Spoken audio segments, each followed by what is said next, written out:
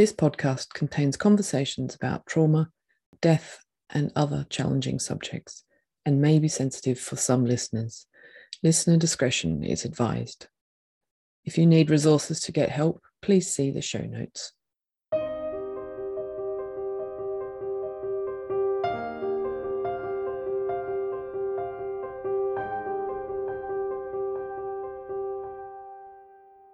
You're listening to Drawn to a Deeper Story.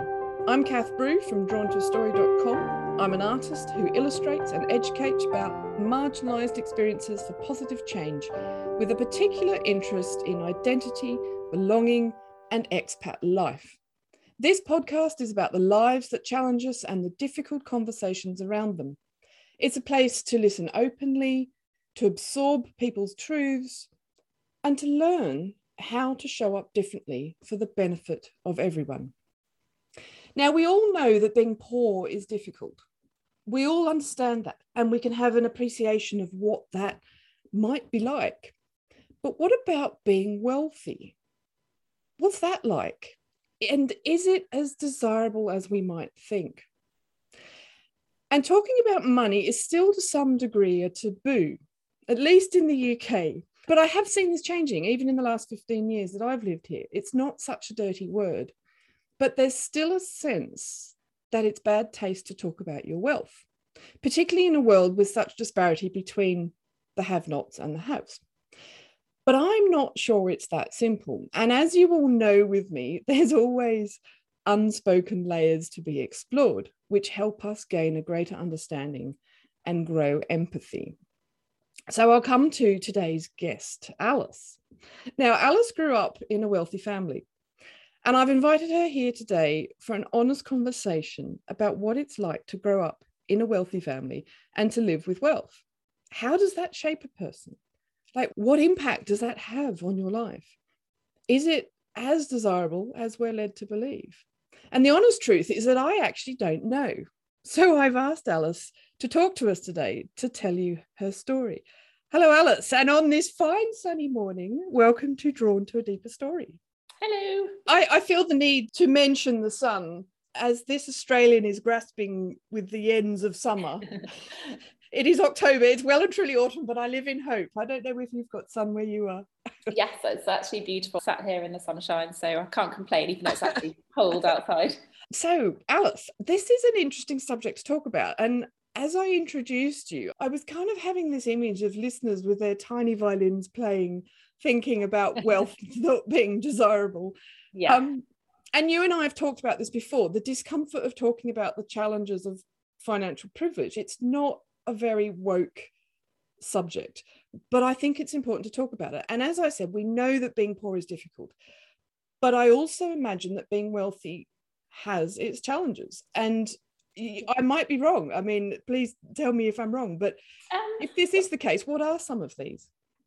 Well, I think the first thing I would say is that the challenges probably are in almost no way comparable. So I don't have to worry about my next meal. I don't have to worry about whether my home is heated. And I think those concerns on a hierarchy are a lot higher than any of the challenges I might talk about with you. But obviously, as you said, that doesn't mean there aren't some. So for me, I have inherited wealth, and I became wealthy independently when I was 18. And that's because my father died when I was a teenager. But to have wealth like that at a young age, I've always felt a burden. I didn't earn it. So I felt like I owed a debt to my father, because he was the one that worked incredibly hard for it, and I try and be sensible with it.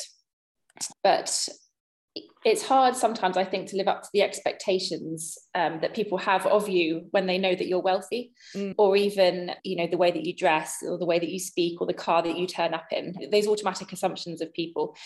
Now, I think particularly with friends and people around you, most of my friends don't have as much money as me. In fact, thinking about it, none of my good friends have as much money as me. So it's always making sure that I appreciate them, and I want them always to be comfortable around me. So if that's like, if I say, oh, let's go out for dinner, if I, you know, thinking about where I've chosen, should I pay for it? You know, more than often, yes, I think, because, you know, I appreciate them and I love them. And I think part of the joy of being wealthy, actually, I know we're talking about challenges, but it's you're able to share it. So to go out and enjoy something. I think that duality is important to acknowledge, though, that we can't deny that it is a privilege and it is a benefit and it can be wonderful, but the burden that comes with you also, for you don't want to not enjoy being able to share it with the people that you love and the people that you want to spend time with as well.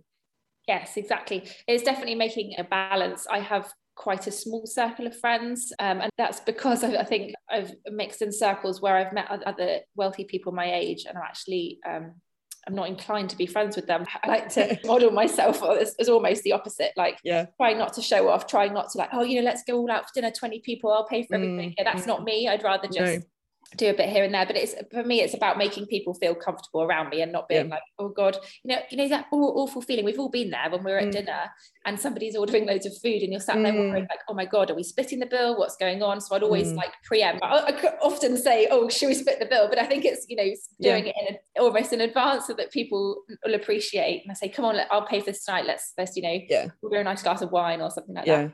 And I think that's incredibly important, because this is part of what this series is about, is learning to see people so that we actually see who they are. And you're demonstrating that beautifully in that you're allowing that space to see that someone's might be sitting there anxiously thinking, oh shit, I can't afford to pay for this, but I want to see my friend Alice, like, how am I going to do this? So the fact that you can preempt that, wonderful, and shows a huge amount of awareness over a few years, because I'm in my 30s now. But definitely I feel like I would never want to make anybody I care about feel uncomfortable when they were with me. Was that modeled to you as you were growing up? Because I imagine as a parent, there's huge responsibility with bringing you up to be aware, to appreciate your privilege, but also to be aware of what other people don't have. Yes, absolutely. So my dad was incredibly kind, almost too kind. He's kinder than I am. So he would pay for everything all the time. And he made a huge amount of friends in that way. But friends in inverted commas. My auntie described it for him as an excitement. So my dad, up to the age of 40, didn't make his first £1 million, and he was running his own business and really wanted to be successful. So he died at the age of 45. So actually his wealth and our wealth came in the last 4 years of his life. But I think that made him, to be fair, before he was 40, he still used to pay for everything, but he used to run out of money. He never had to get loans or anything, but he would really go down to the red in terms of being kind and pre-judgment. But I feel we're more cautious. I think also with women, there's a lot of double standards in the world, and I think women are often very aware of all the layers and actually the need to be independent financially and to not get to that point. Yeah, absolutely. And as I said earlier, like, I don't feel, actually, I think I've grown into my wealth. I feel like it's mine now, but particularly in the first 10 years, no, I didn't feel like it was mine. So I felt like I was a guardian of it. But going back to challenges we talked about earlier, a real challenge of mine is, it sounds a bit twee, but to try and be a good wealthy person. So to make charitable donations, but not tell anyone, like monthly subscriptions to, for me, it's homeless charities and RNLI and things like that. But the problem is, I feel like I never give enough, particularly as a wealthy person. You have, I have a fairly big life. So I have a big house, I have 2 expensive cars, my child goes to private school, and actually you feel you sort of grow into the money that you have. So I spend quite an enormous amount of money on my life, but just those things that I've talked about, like those days, and then you think, oh gosh, have I left enough to to be a good person? Probably not. But the fact that you even question that, to me, shows that you are a good person. Thanks. but seriously, if you don't give a shit, like, it's like, oh well, I'll do it next month or whatever, like, I think that's the fundamental difference. And the fact that you question it shows that you are. That was going to be one of my questions, is how do you manage, I mean, you've kind of answered it already really, but managing friendships and relationships with people that aren't as fortunate as you, and particularly building trust. So do you ever feel judged for having money, or people behave differently around you and you're not quite sure whether you can trust their motives or their interest in you? Yeah, so sort of 3 aspects to friendship that I can think of. The first is with my normal friends, I think, is just maintaining friendships in the completely normal way. So care about them, remember important dates. I'm terrible with birthdays. I don't know why I said that. Like, I can't even remember the last birthday I remember. You've been exposed. I'm big into Christmas because then it's one day, it's like a catch-all, is that? But to, check in with them, see them, enjoy time with them. So, normal normal stuff. On the other end of the spectrum, my best friend, who was my best friend from, oh my gosh, I think I was probably about 8 years old. We grew up together. And when my dad became incredibly wealthy, we used to travel a lot and she came with me. So she essentially became like my sister. But in the last 5 years, she was always on the left side of politics, but she became essentially, I think she'd call herself a communist, actually, excuse it, if that's not what it is. She unfortunately disowned me, I think realistically, because she couldn't cope with the street cred of having a best friend who was incredibly wealthy. And so she would tell me what she would do.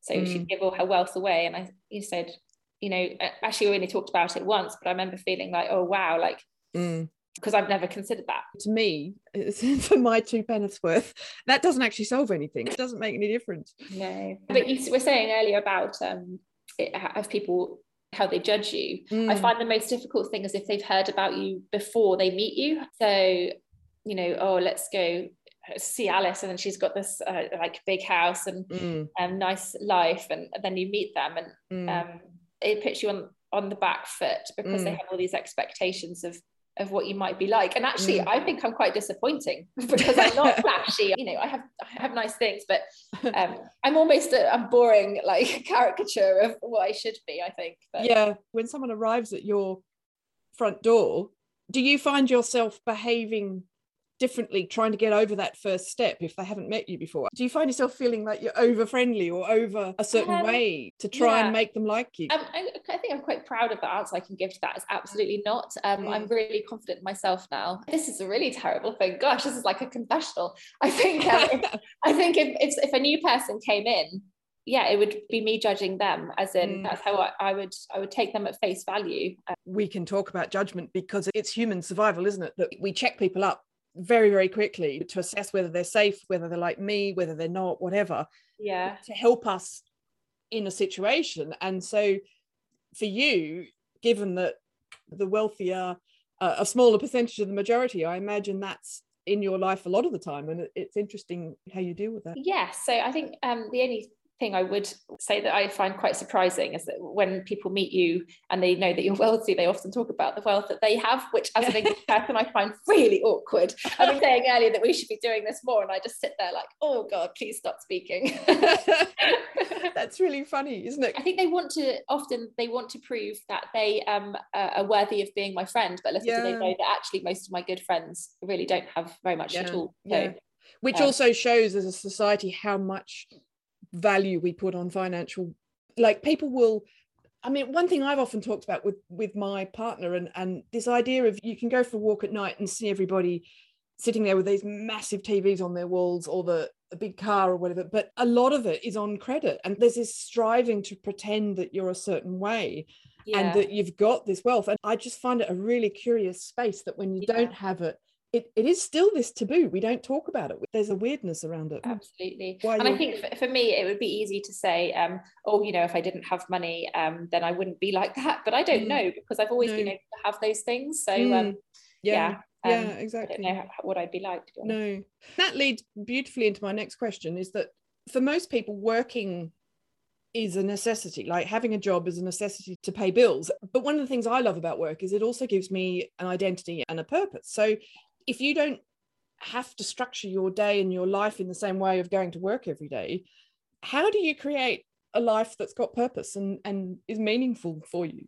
Yeah, I think that's probably the question of the moment, because I'm very much in a flux of life at the moment. So my daughter's just started school, and I really am at a complete loss as to what to do with myself at the moment. But I did think yesterday, actually, there are probably like thousands, if not millions, of mothers actually in the same position as me. They've brought up their child for the first 5 years, and then off they go, and some mums would struggle to go back to what they were doing. Yes, that's definitely a difficult question. At the moment, I don't feel like I have purpose in my life, but I'm a striver, and I'm going to keep looking for things. My daughter's only been at school for a few weeks, so I'm giving myself, trying not to be too hard on myself, but it's definitely true, because my bills can be paid without working. I think the overriding sensation is boredom. Now, saying that, nobody's going to give me sympathy, right? I don't want sympathy. I'm just being honest. It can be quite boring. Yeah. I don't have much like free spending money because like I have a fairly big lifestyle that takes up my money. So yeah. I think that's a really interesting point to make, because I think sometimes that actually having choice is harder than not having choice. I think that's true. Yeah, I think when we don't have choice, we feel that it can be difficult, and all we want is to be lying on a beach with a pina colada and having a holiday. But after doing 2 or 3 days of that, it's like, oh, okay, well, what do I do now? Like there's got to be something more. And I was thinking also with relationships, being around your husband all day long and being around people, like your day's structure must be so different. Yeah, my husband and I, we met each other when I was 18, and we actually met on a boat that we were both working on at the time. And actually from the very first day we met, we've lived together. It sounds sort of entertainingly romantic. We are almost just one person, the two of us. We spent all of our time together. We literally never argue. We're very much in love, and it's wonderful, and I'm super lucky. Yeah. So the only thing is I do lose my own identity in that pairing. And I was watching the thick of it this morning. I was thinking, you know, all these people in politics, they're very much their own brand, their own person. And I would like to feel like that one day, but equally I am happy being paired up. Yeah. But I think having wealth makes that easier. You know, we're very lucky. And, you know, if we're having a bad patch, like all marriages do, then we could like book 2 nights away in a hotel, or do you know what I mean? Those are the things that we're really privileged, but that help any relationship, I think. Yeah, definitely. But also I was thinking, you talking about losing identity. I mean, that's something that I've grappled with moving to this country to start with, is the different culture, but then also moving into someone else's house, having a relationship, and it's like, who am I? And I actually consider myself lucky that I've got the work that I do. I mean, this work I love because it's all about this stuff, but prior to that I could go and have a job. I had my own life. I played darts locally, but it's like, if all of those things are taken away, it makes me think that you have to work extra hard to create them, because you have choice, which is a weird dichotomy. Absolutely. I think if you don't manage to pick, so I've moved from career to career, and that was only because I had the ability to leave when I was unhappy, and maybe that's not helped me. I mean, I'm in a fairly good place in life right now, apart from feeling like I need to find a purpose, but you know, I could have, or if I had not had as much money, I would have been a barrister by now. You know, I left because I didn't want to be away. I didn't want that terrible work-life balance. I got a master's in the Merchant Navy. I probably would have been working the Merchant Navy or in shipping law, and it just hasn't happened because I mean, I was stupid. I picked careers that were actually like always away from home, which was maybe, but I had the ability to go, actually, no, I don't want to do that. So yes, definitely the last flux of my life that I hit, I decided to have a baby, which she's now 5, and for my own reasons I'm not having any more, so I can't do that again as I hit the second flux of my life. Yeah, well, you're very good at leading into my next questions. You talked about doing things to fill that space, or to make you feel better, or to give you a next step forward. We're told by society that succeeding financially and being wealthy is the answer. It solves things, it makes life easier, as you've talked about. But what can it not solve? It's all well and good having the ease of being able to buy something or to do something, but what does it not solve? I mean, there are absolutely problems it doesn't solve, and I will come on to those. But my first thought with solving problems was that it actually really, really helps. And that's something I've really come to appreciate. And essentially, it's sort of a burden I actually feel, because a lot of problems can be solved. One example, after I had my daughter, I had severe postnatal depression, but I didn't realise I had it because I'd never had depression before. And she was a few weeks old. And I went to the gym, and my husband was looking after her. And as I came out of the gym, I stepped out in front of a bus. And I did that completely on purpose. And the bus wasn't going fast enough. I didn't have my glasses on. I only hit the wing mirror. But that was the first time that I realised I had depression. And I went home and I told my husband. And what we were able to do, we packed up our bags and we went to Dubai for 3 weeks, and we stayed in the hotel. Do you know what I mean? As you do. So I have to say that didn't solve it. I didn't come home without postnatal depression, But No. during that holiday in Dubai, there were things like I was completely empty. You know, I don't know if you've suffered with depression, but yeah, I have. Yeah. it's like you just don't notice or care about anything. No. And I remember walking along a corridor in this beautiful hotel, and I looked up at this lovely sculpture of some seaweed made of glass, and I remember thinking, oh, that's beautiful. And I went, oh my God, I thought it was beautiful. Like I'm on the mend. Now that is absolutely something that money helped with. Like my postnatal depression was literally reduced probably in half, I'd say, time-wise, because of that. Yeah, that's fascinating. I love your realizations now talking about it, and the observation that you've had from kind of looking at it in that way. And as someone who has experienced depression, I can appreciate exactly that numbness where just nothing penetrates, and the excitement of recognizing that you've felt an emotion is massive. Absolutely. I really like that. I guess to me it reveals the duality of this amazing stuff that it can bring, but also you're still living a normal life in the sense of shit happens. Like life is life, whatever money you've got, whatever you are. And to get to that point and to do what you did with the bus is a very human thing. Like you can be as poor as you are or as wealthy as you are, and it wouldn't have made a difference. You still would be in that state, but it gives you a space. Yeah, my dad, he was actually extremely unwell. So he died when he was 45 and had quite a lot of illnesses. And I mean, he wasn't able to essentially fix or help with any of those, despite all the wealth that he had made for himself. I mean, he decided to go all out in those last 4 years, knowing that he was going to die, in order to make money for us so that we would be able to be comfortable. He managed to do a little bit more than that, and that's down to his remarkable efforts. But yeah, he still died, you know, within 4 years of finding out that he was unwell. Yeah. So but money does not solve everything. No, exactly. When I talked about what it can solve or what it can't solve, you said there were two things. You started talking about with how it can help problems, but you've also talked about or alluded to your own health issues. So unfortunately the diseases that my dad had, which were lupus, hemolytic anemia, and also severe deep vein thrombosis. So I have lupus already, and I have the genetic disposition to acquire both hemolytic anemia and thrombosis. So my dad died when he was 45, and it's literally my aim in life to get past that, to get past that milestone. Now I might go miles past it. I don't really know. I don't think about it too much, to be honest, but it's certainly something that I carry with me that I do notice that my friends of my age definitely don't. And I don't know, I like to think that it makes me a more rounded person, because it certainly doesn't worry me. It doesn't keep me up at night or anything like that. But yes, I mean, that's certainly something that anybody my age or anybody in my position would deal with. It doesn't matter how much wealth they had, because actually private healthcare is really not that great. I don't use it. I have used it in the past, but it's not my go-to. You say it's not massively present, but you talk about wanting to get to that milestone. How does that impact your life then, in terms of just going back to talking about purpose? Because if you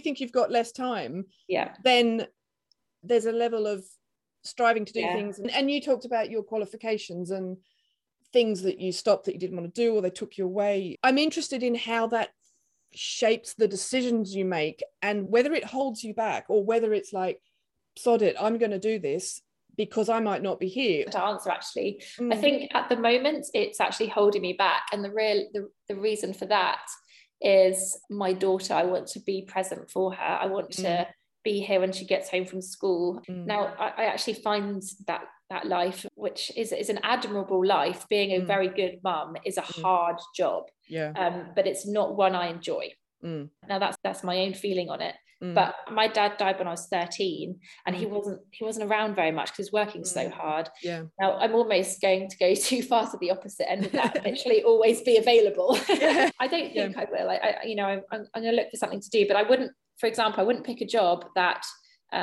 would take me away often for that exact reason. I was watching a documentary last night on iPlayer about the climber who died. So his mum died when he was like 6 or 7 years old as a climber. She died on K2, and then he died when he was like 25, climbing a mountain 100 miles away. And I remember when she died in the documentary, I was so angry with her, and it was weird anger. And actually I even said it to my husband. I said, I'm feeling really cross with this woman. She had 2 young kids under the age of 8, and she goes and climbs K2 without oxygen, and oh surprise, she died. And I was really cross with her. This is interesting, because actually that was a man with 2 young kids. I probably wouldn't have said a thing, probably wouldn't have even thought about it. Yeah, interesting. But yes, that was a very heart-wrenching documentary, and I was sat there actually thinking, oh my gosh, how old do I think she's going to be when I die? Do I need to think about this, or should I completely ignore it? It preoccupied my mind last night, but generally it doesn't, thankfully.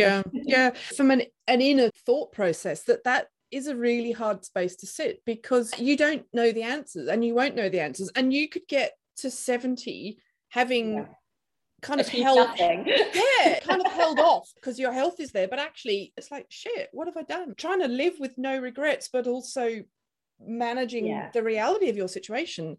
I imagine that's incredibly difficult. Yes, it is. I think my husband, I know, so I owe my husband a great deal. For the last 5 years, I've been extremely unwell since I gave birth to my daughter, not with depression, thankfully, that was only the first 6 months. But the lupus that I have now came after I gave birth, and it's been a really, really tough 5 years, hopefully on the other end of it. But he has been my absolute rock. Like, he's looked after me at every point. He's never, when I sleep, I probably sleep for 3 or 4 hours more than him. Again, this is something that I'm very privileged to be able to do. I can lie in, and I do recognize that. But I do owe him, and I'm happy with that. I married him. I wanted to choose my life with him, but I owe him a career that's something that will give me the time to spend with him, because he's actually rubbish on his own. He doesn't enjoy it when I'm not around, which I was so lucky to be able to say that. So do something together, given that we've already had this romantic image of the like 2 little peas in a pod. We literally are. I mean, it's quite sickening. We've had our struggles. We had a down year 2 years ago. We had a real down year. Like absolutely every marriage. How do you live a fulfilling life when you know that, like, suddenly a few days time? I don't know, Kath, you're making me feel like I don't know. I do not have the answer. I don't feel. But you're living it. No, but you're living it now. Like, in a few days time, you might end up in hospital, or like, I guess, is it a mindset? If it's a mindset, then I need to change my mindset. I would like to leave this earth with having achieved something like good for. It sounds a bit blah, but I don't know. I'm sat here in a really beautiful house, but what have I done for anyone? I've looked after myself the last 5 years. I've needed to, but Yeah, but to me, I think this is all about how we view success. It comes down to each person. So what each person's thing is. And I mean, you're talking about raising a daughter, living in a marriage, you're talking about friendships. All those things are really good things in life, and absolutely, I think it's really important to acknowledge those things as well. I think just after being ill for 5 years, when you're really ill, when you're in hospital, I mean, many of your listeners probably already know this, but your whole aim is on trying to get better. So that's your purpose. When you're unwell, I feel that I have a purpose in life. So I'm like, right, I'm going to get better. That's my purpose. And then when I'm better, I'm like, oh, now what? What am I doing next? So that is a challenge. And I don't enjoy being unwell, but it occupies a part of my mind that is then unoccupied when I'm well again. In that space, you don't put pressure on yourself, I imagine. Oh, absolutely, yeah. Because you can't. So emotionally, that's a safer space to be. Yeah, because you know you can't do anything. Yeah, you're not putting pressure on yourself. So then you come out into the cold when you're all well and be like, right, now what? Particularly when you're a mother and you haven't worked for a few years. I think it's down to me though. Like, I've got, as I said earlier, I've got everything behind me. I've just got to essentially pull my finger out. Public humiliation. Oh, dearie me. So can you tell me a bit about your experiences in hospital? Like, what would you like to say to the emergency doctor who first sees you when you turn up in emergency? Oh gosh, I think, to be honest, if you ask my opinions on the healthcare in this country, I think I could probably go on for hours. It was fairly bad, as in, I think the NHS is held up a little bit like a god these days, which I'm not entirely in favour of. It had its struggles years ago, and now, honestly, it's at its absolute knees. I've seen some truly, truly terrible things in in A&Es, in resus departments, on wards where elderly ladies get treated badly. Now, that doesn't mean that I don't see really quite a lot of good things, but those bad things, they creep in more and more. And that's not something, I don't think, that even as a one-person crusade, I'm not going to achieve anything. But it does worry me. Our local hospital, I think, is particularly bad. And I've actually said to my family, look, poorly here, please just keep driving and go to another one. When you're ill, you're not in a space to be really making decisions. Like, you just want to be looked after. Yeah. You it's don't not want like that in the NHS anymore. I mean, you have to fight for yourself in the NHS. If you want something, you have to ask a million times, you know, and they're under strain. They're under horrendous pressure. These are not the faults of individual people. This is the fault of, you know, systematic abuse of a service over 10 or decades, really. But I don't know how long it's going to be before the cracks start to show on more than just the people who use it all the time. When, you know, I've started hearing people saying stuff more recently, like, you know, my grandma was on the floor for 6 hours. Unfortunately, it's becoming more it is. There's a lot of, I don't know if you watch them, but there's an awful lot of TV documentaries about following ambulance crews, and particularly during the pandemic, they've talked a lot about mental health issues and how the ambulance comes to pick someone up, it's mental health, they can't actually deal with it, so then they get passed on to the next service, and it starts to clog up the system. I think paramedics generally are actually absolutely wonderful. My problem is actually with hospitals and not the staff, it's the system. But as you're saying, with mental health problems, I've been picked up by paramedics on numerous occasions where they'll say very politely and jovially, oh, it's nice to have a proper job. And they mean a medical job where they can sort out exactly what's wrong with me medically. But I've heard that so many times. I mean, maybe 20% of the times I've met them, which is quite a number, they would express relief that I was somebody that they could actually fix / look after or help.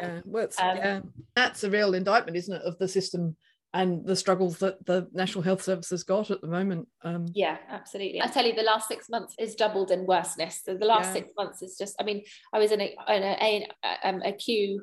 This was about 2 months ago, so very recently, in a hospital in the southwest, queuing in an ambulance for a resus bed, which is the most critical bed in the hospital. The ambulance is queuing up outside A&E. I was in a queue of 10 ambulances, and I had an A&E nurse in my ambulance with me because I was really poorly. They found me a bed in resus, which I waited for 3 hours for outside the hospital, and I was extremely unwell. And when I got there, the nurse said, you know how lucky you are, this is the only bed we've got in the entire hospital. And she didn't say that in a horrible way, but geez, like, but that's not, you know, that's not right. Like, no, and that row of ambulances then become like mini hospitals. Absolutely, just get expanded out. All praise to the people that are working in that kind of system. Absolutely, it's hard. Is there anything that you feel that people don't really understand what you're dealing with? Like, what do you say to the average person? I mean, friends and people will understand what your life is like with health issues, but there still must be a level of you having to protect yourself and having to say no to things, and do people really get what you're dealing with? I don't feel like there's anything particularly I want to say, because actually I think most people, maybe not most, at least maybe a third to half of people are struggling with something difficult. I don't make many new friends, but I made a new friend a few weeks ago, and she told me, after I met her about 3 or 4 times, that she'd actually had breast cancer 2 years ago, and she's my age. I mean, just be kind, I suppose. You never know what people are struggling with. I tend to tell my husband this because he gets grumpy with people. Nice.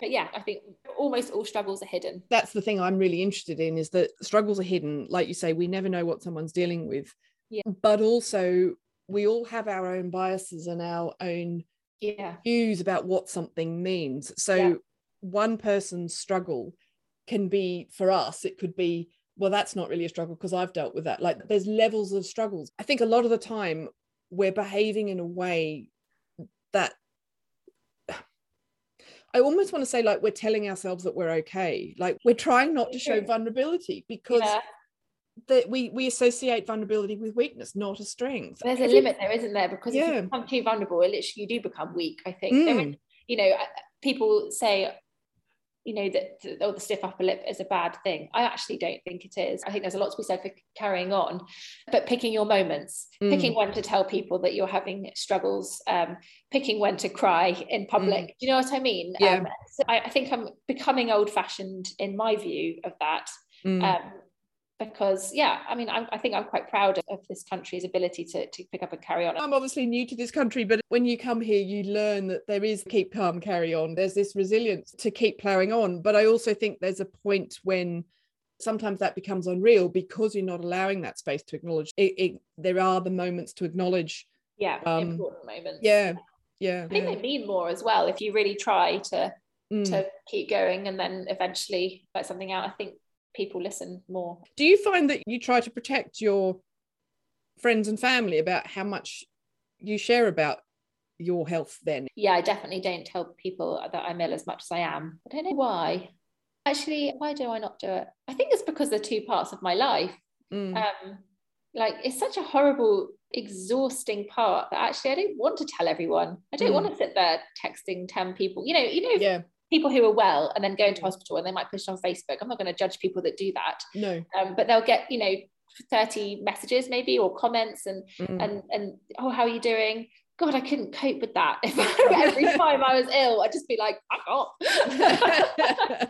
I just need my time. I need space. I think also it shows that there's a level of not wanting to worry people as well. They always say that when you're the one that's ill, it's the easiest person to deal with it because you're in it and you know it, and you know there's an element, you know what's bad and what's not. So you can potentially worry people unnecessarily. End of the spectrum though, I actually find that my family have got so used to me coming in and out of hospital, sometimes they assume I'm fine when I'm really just like, guys, I feel terrible, like, I've been in hospital for 4 days. When you come out of hospital after like 4 days, you've got muscle wastage, you've got like this weird, like already like indoctrination where you expect someone to bring you 3 meals a day. I mean, that goes fairly quickly, but you've been completely and utterly looked after for 4 days and suddenly boom, you're at home on your own, you've got to do the washing, you've got to take my daughter to school, things like that.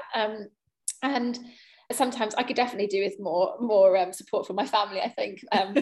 God, I feel bad saying that, but I definitely like them to realise that I feel shit sometimes. I think they do know, but as I said earlier with that whole like keep calm and carry on, I think they know. I think that's the best way to deal with it, is just assume that I'm going to keep going. Oh God. Well, I think there's also a responsibility that comes, like we're talking about responsibility of wealth, but also responsibility of health, of they know that you will really let them know if something's really not great. Your problem is when you're really, really unwell, you can't. In hospital, particularly with the pandemic. So nobody's been in hospital with me now for like, I don't know however long it's been going on. You can't do it. That's true. You've got cannulas in your hands, your phone's in your backpack. You've got one tiny NHS blanket. The nurses do not have time to sort that out for you. When things go really tits up in hospital, like you feel very much on your own. Unfortunately, which has made me extremely resilient, but it's made me a little bit hard, I think. This is a completely different subject, but with me living here and all of my family being back in Australia, there's a certain level of having to separate your life from them, because if you're in their life all the time, it's too painful, because you can't live on that day to day when you're that far apart. Absolutely. So you have to emotionally remove yourself. And I was thinking with you as well, there's a resilience, but is there a level of having to remove, I want to say hope, but remove the kind of ordinary expectations of life? Does that make sense? I think it pushes you to do stuff that you maybe not even wouldn't think possible, but like wouldn't normally do. So going back to if you're in hospital on your own, particularly if you're in A&E, my condition makes me, I have a problem with my heart and I get very, very sweaty. And if I know, because I've been in hospital a lot, I can figure out where the bed sheets are. I literally just go and change my own bed sheets with with lines in my arms and hands and maybe oxygen on or pulling a drip stand. And things that you used to be able to do when people would help you, like going to the loo. So my husband used to be there to help me, like stupid things, like again, pull down your pants if you've got things in your arms. And now doing it by yourself, it's hard. It's really hard, and it's horrible. And it's just a little bit demeaning. Like you feel, a hot mess basically. But then when you complete it, you're like, yeah, I can do that. I could have done that. For the last 2 years, I didn't realize I could have done that on my own. I think it's good to be pushed, but I think all of us though at the moment are reaching limits of what we're do you know what I mean? Yeah, very much so. We're all getting to that point now, aren't we? We all need a holiday. yeah like, can we all take a year off? Yeah, that would be great.